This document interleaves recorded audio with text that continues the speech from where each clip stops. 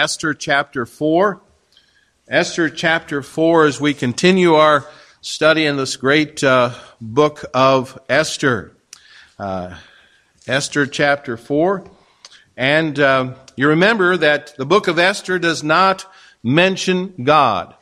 The name Jehovah or Lord is completely missing from the book. There's no mention of prayer in the book, but this book belongs in the Bible. It's in there. It's a part of God's inspired word and demands that we as readers be engaged in the book.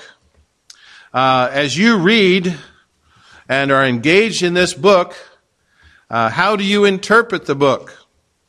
Well, the Bible is making you come to an interpretation. You have to believe either that it is Scripture or it is not. Now, if it is not Scripture, then we're wasting our time. We just go home and forget about it. All right? If it's not Scripture, we're wasting our time. And we waste our time studying it. But if it is Scripture, then why do we believe it is Scripture? And how do you interpret the book? There are three, I think, basic interpretations that people have concerning the book of Esther. Esther and Mordecai were evil Jewish people. They were just looking to bring glory to themselves. That's one way of looking at it. Or we could be neutral about them. We just don't know if they're good people or they're bad people. That could be another way of looking at it.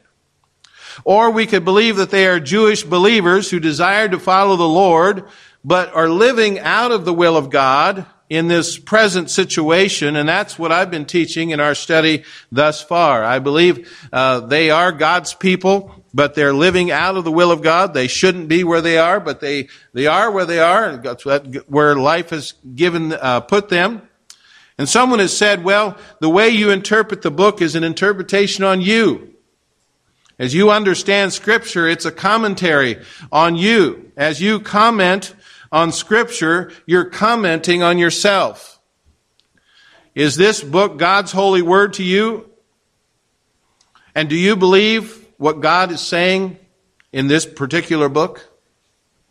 Now, if you come to this book like you would with any other book, with a worldly philosophy that says, well, it's just a book of stories, it's a book of myths, it's just fables, it's just some good stories and some bad stories and so forth. It's just a book.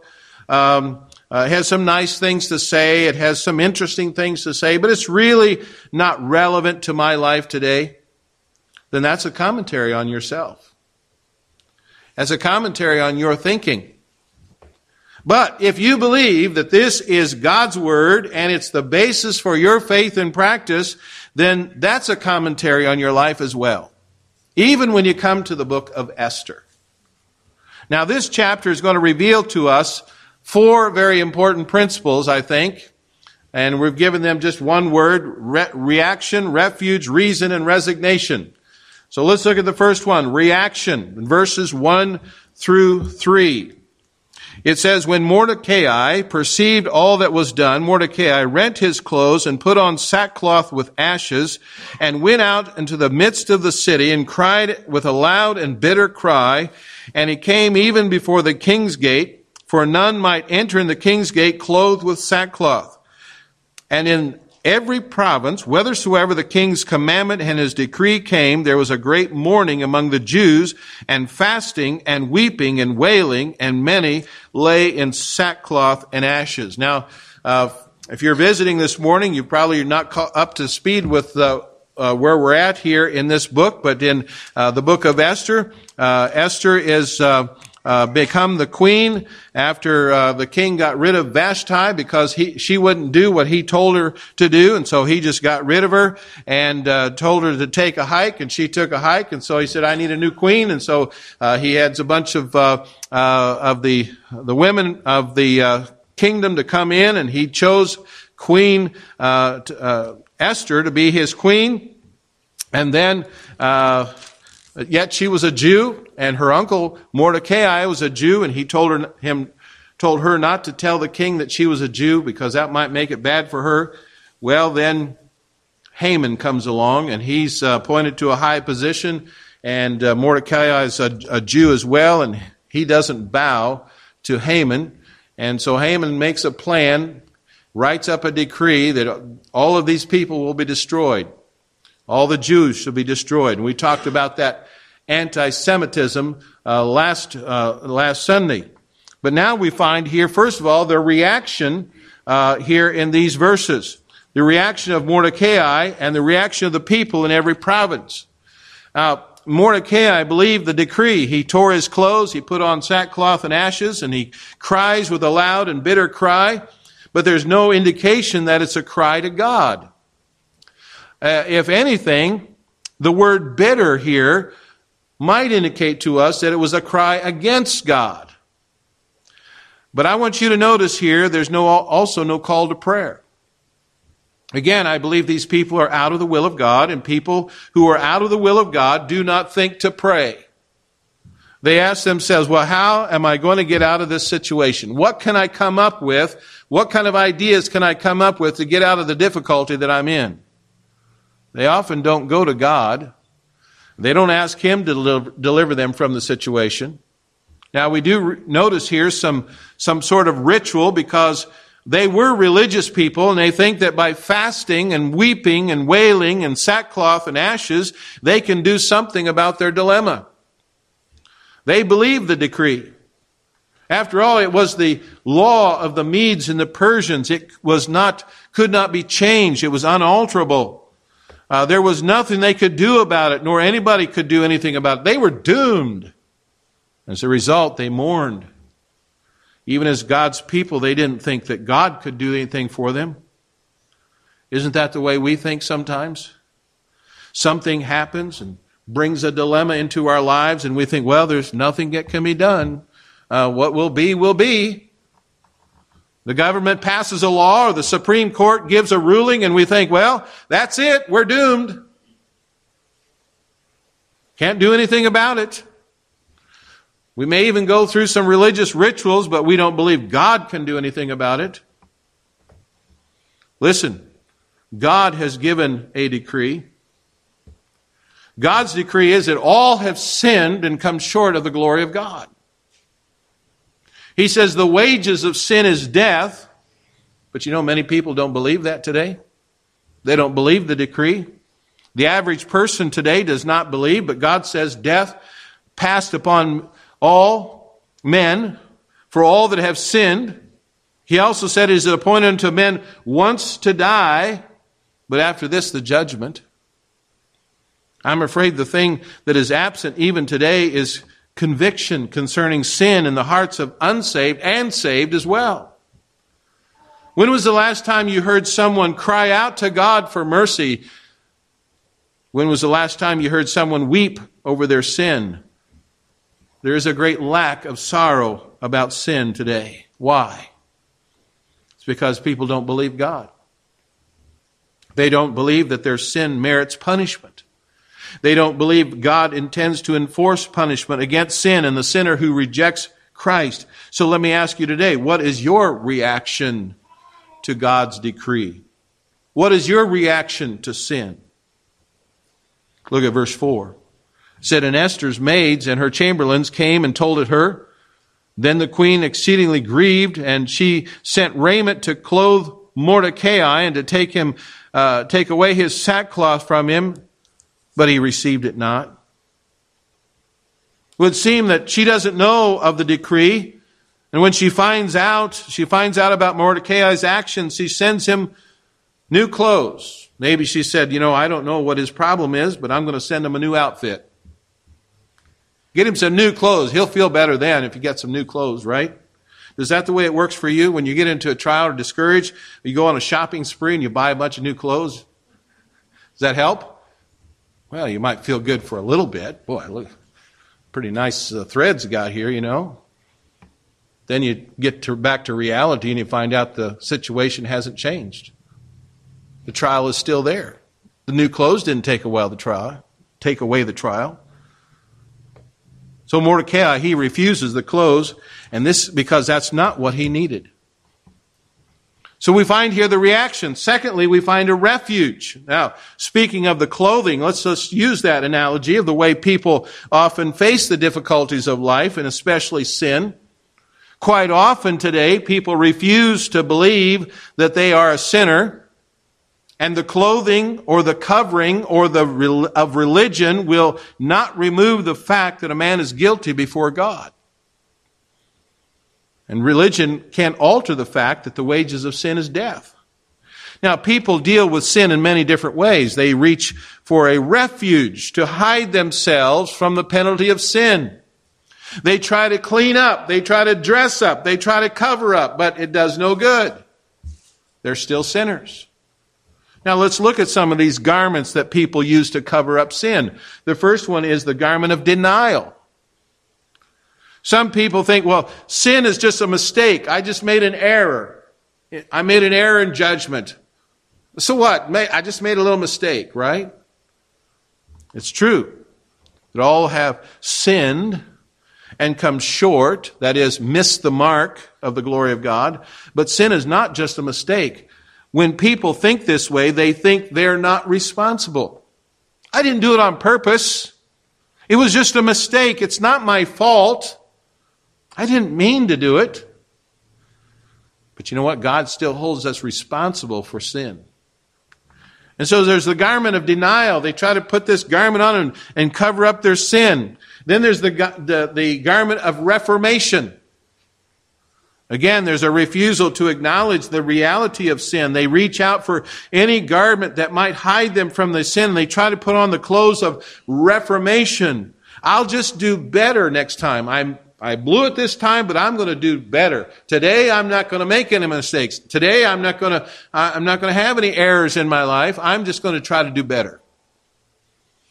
I'll quit doing that sin. I'll get reformed.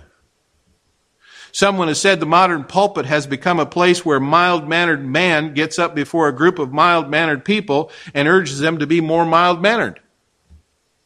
Listen, it's no wonder churches are not making more of an impact for Christ in the days in which we live. We don't need reformation. We don't need reforming. We need to see people regenerated, born again, changed, completely changed, not just reformed.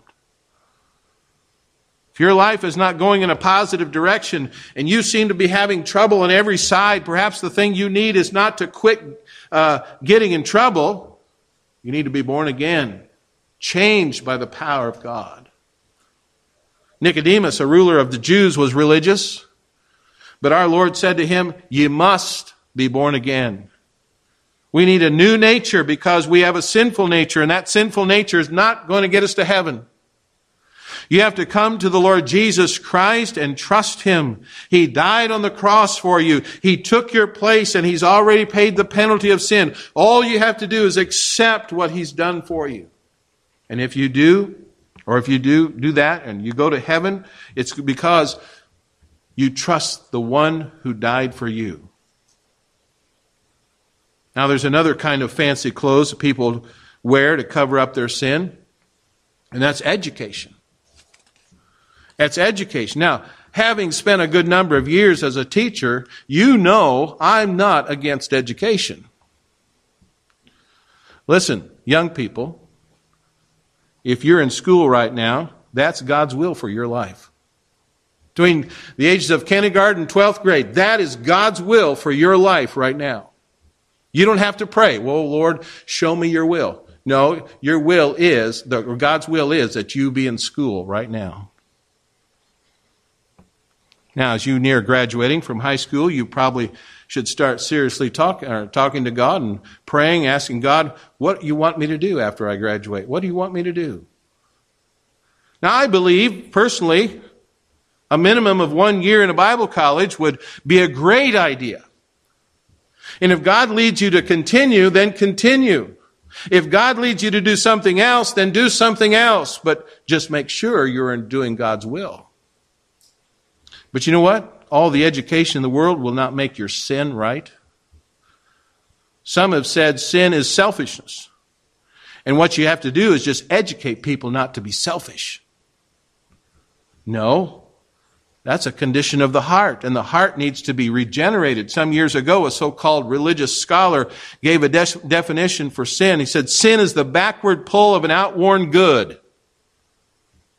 Now, think about that a little bit. Sin is the backward pull of an outworn good. Now, if you take away all the modifiers, in that sense, I did teach English too, but if you take all the modifiers out, what you have is sin is good. You know what? That's what they're trying to teach our young people today. There was a time, and I think the idea is still around, when it was thought that all you had to do is make the world a better place.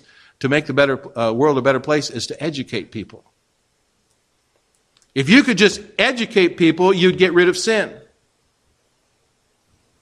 You know, educate young people about sex, and you'll get rid of the disease.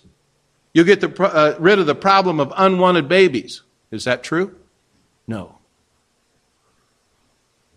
You need more than education to get rid of sin. But that's a garment that people try to put on to try to hide their sin. And then there's the garment of religion. Many times people actually join churches to escape from God. Now, you say, that's a strange statement. But you know what? It's true. They try to insulate themselves from evangelism. You ask them, are you a Christian? And they say, well, I'm a Presbyterian. I'm a Methodist. I even went to the Baptist church when I was young. I don't know how many times I've heard that. I used to go to the Baptist church. People think that, you know, if I just do my duty and I go to church at least 2 times a year, or if I'm really going to be religious, I might make it once or twice a month. Or so they put on this garment of religion and they think that makes them feel better. But the garment of religion is not what they need. They need the righteousness of Christ, because that's the only thing that will enable them to stand before God. When you stand before God and you say, well, I went to church. You might even say, I went to church every Sunday. God's not going to ask you what your church attendance was. He's going to ask you, did you put on the garment of the righteousness of Christ? Mordecai could have ignored the decree. He could have put on the new clothes. He could have gotten cleaned up, but that wouldn't change the fact that he was a Jew and that he was sentenced to die. The garments of denial and reformation and education and religion do not cover up our nakedness before a holy and just God. The fig leaves were not adequate for Adam and Eve. They had to be clothed with that which God provided. Not only will Christ forgive sins, he will clothe you in the robe of righteousness, giving us an eternal standing before God, and that's the only refuge that will take care of sin. And so we have a reaction here, we have a refuge here, but thirdly, we have a reason. Look at verses 5 and 6. Then called Esther for Hatak, one of the king's chamberlains, whom he had appointed to attend upon her, and gave him a commandment to Mordecai to know what it was and why it was. So Hatak went forth to Mordecai unto the street of the city, which was before the king's gate. So why is all of this happening? What is Mordecai? Why is Mordecai in sackcloth and ashes? What's the reason? I'm sure Esther was wanting to know. So we find here Mordecai's explanation, verse 7. And Mordecai told him of all that had happened unto him, and of the sum of money that Haman had promised to pay to the king's treasuries for the Jews to destroy them. Also he gave him the copy of the writing of the decree that had been given at Shushan to destroy them, and to show it unto the Esther, and to declare it unto her, and to charge her that she should go into the king to make supplication unto him, and to make requests before him for her people. And Hatak came and told Esther the words of Mordecai. So here we have Mordecai sending the message back to Queen Esther, which said in effect, the reason I'm in sackcloth and ashes is because our people, and you and I included, have come under an awful decree of death. And he gave the messenger a copy of the decree so that Esther could read it for herself. And I wish the people who say that the Bible does not teach that man is a sinner would read what God's Word says. I wish they'd take the Bible and read it for themselves. It's right there. It's all in black and white. If they would read it, they will see that God declares that we are sinners and we're under the sentence, the decree of death. So we have Mordecai's explanation, but then we have Esther's reply, verse 10. And Esther spake unto Hatach, and gave commandment unto Mordecai, all the king's servants, and the people of the king's provinces, do know that whosoever, whether man or woman, shall come unto the king unto the inner court, who is not called, there is one law of his to put him to death, except such to whom the king shall hold out the golden scepter, that he may live. But I have not been called to come into the king these 30 days. Now, it was the custom of that day that anyone who dared to go into the presence of the king without being summoned, they would automatically be put to death, unless the king extended his scepter to them. King Ahasuerus was noted for his fits of temper, and he could have put his queen to death if she'd gone in without being called. Remember, he got rid of Queen Vashti because she didn't do what he wanted, and he could have just as easily got rid of Queen Esther for not following his instructions as well. And so we come to Mordecai's answer in verse 12, and they told to Mordecai Esther's words. Then Mordecai commanded to answer Esther, think not with thyself that thou shalt escape in the king's house more than all the Jews. For if thou altogether holdeth thy peace at this time, then shall their enlargement and deliverance arise to the Jews from another place. But thou and thy father's house shall be destroyed. And who knoweth whether thou art come to this kingdom for such a time as this? For such a time as this. This is where we took our title from of our message this morning. But Mordecai's answer is most significant. Just because she was the queen did not exempt her from the decree. And later we're going to find out that King Ahasuerus does not yet know that she's a Jew. And Mordecai goes on to say that if Esther holds her peace, and then deliverance will come from another source. It kind of makes you wonder what Mordecai had in mind when he said deliverance would rise from another place. What other place was there to which they could turn? Where could deliverance come from except from God? He was their only hope at this time. And Mordecai was acquainted with the promises of God that were made to Abraham. And so Mordecai challenges Esther. The king was a world ruler. Would deliverance come from the north or the east or the south or the west? Yet there's not another person on the earth who could deliver her. And we see God by his providence moving in the affairs of this nation. It was not just coincidence that Esther became the queen. It was not luck or good fortune or an accident. She was there for a purpose. And God had been arranging this all the time. He was prepared for this event. God knows what is coming. God knows what's going to happen tomorrow. God knows what's going to happen this week. That's why we can trust him.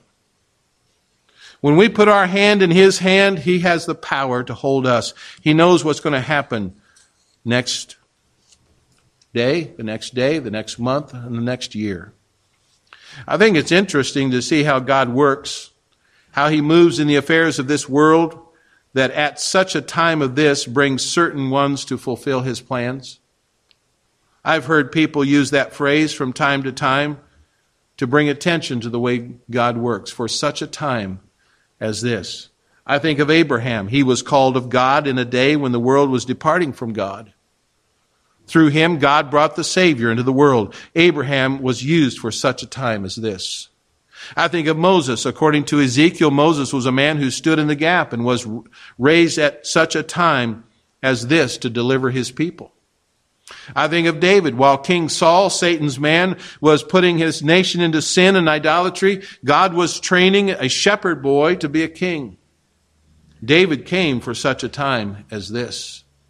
I think of John the Baptist. He was a single voice crying in the wilderness. His was the first voice in God's behalf after 400 years of silence, and he came for such a time as this. I think of Saul of Tarsus, who later became Paul, but Saul of Tarsus, he hated Christ. He hated the church, but God would save him and use him for such a time as this. And we could go on and on and on with many, many more examples. Some well-known and some so not so well-known, who were there and raised up for such a time as this. And so that's the reason. That's the reason. So we have the reaction, the refuge, and the reason, but then we have the resignation. Verse 15. Then Esther bade them return Mordecai this answer. Go, gather together all the Jews that are present in Shushan, and fast ye for me, and neither eat nor drink 3 days, nor night nor day. I also and my maidens will fast likewise, and so will I go in unto the king, which is not according to the law, and if I perish, I perish. So Mordecai went his way and did according to all that Esther had commanded him. Now you notice there at the end of verse 16, she says, if I perish, I perish. Now that's quite a statement, is it not? It reminds me of another who said, for even the Son of God came not to be ministered unto, but to minister and to give his life a ransom for many. Mark 10:45.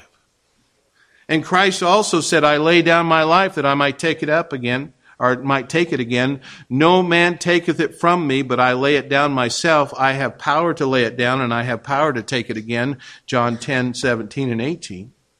Jesus Christ came to this earth. He gave his life a ransom for many.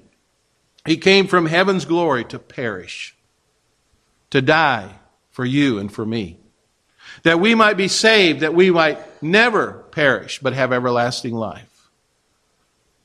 It was much more than Esther's statement. Jesus Christ came, gave his life a ransom for many. Esther was resigned to die if necessary to save her people. Now these are the words of a noble woman. She tells Mordecai to gather all the Jews in the city together to fast. She and her maidens will do the same. She would go to the king for help, and she was willing to perish if need be. Now, even though it talks about fasting, you notice it doesn't say fasting and prayer. Now, even it says nothing about prayer. Why doesn't she pray? Again, I believe it's because she's out of the will of God. Why don't the Jews pray? They too are out of the will of God. Remember Jonah? Jonah was on a boat running away from God. Nothing is said there about prayer. He's out of the will of God. He shouldn't have been on that boat. You know it's hard to pray when you're out of the will of God?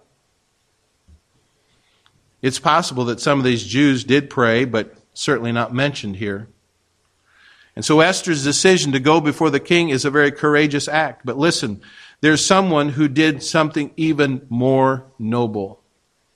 He left the glories of heaven and took upon himself human flesh.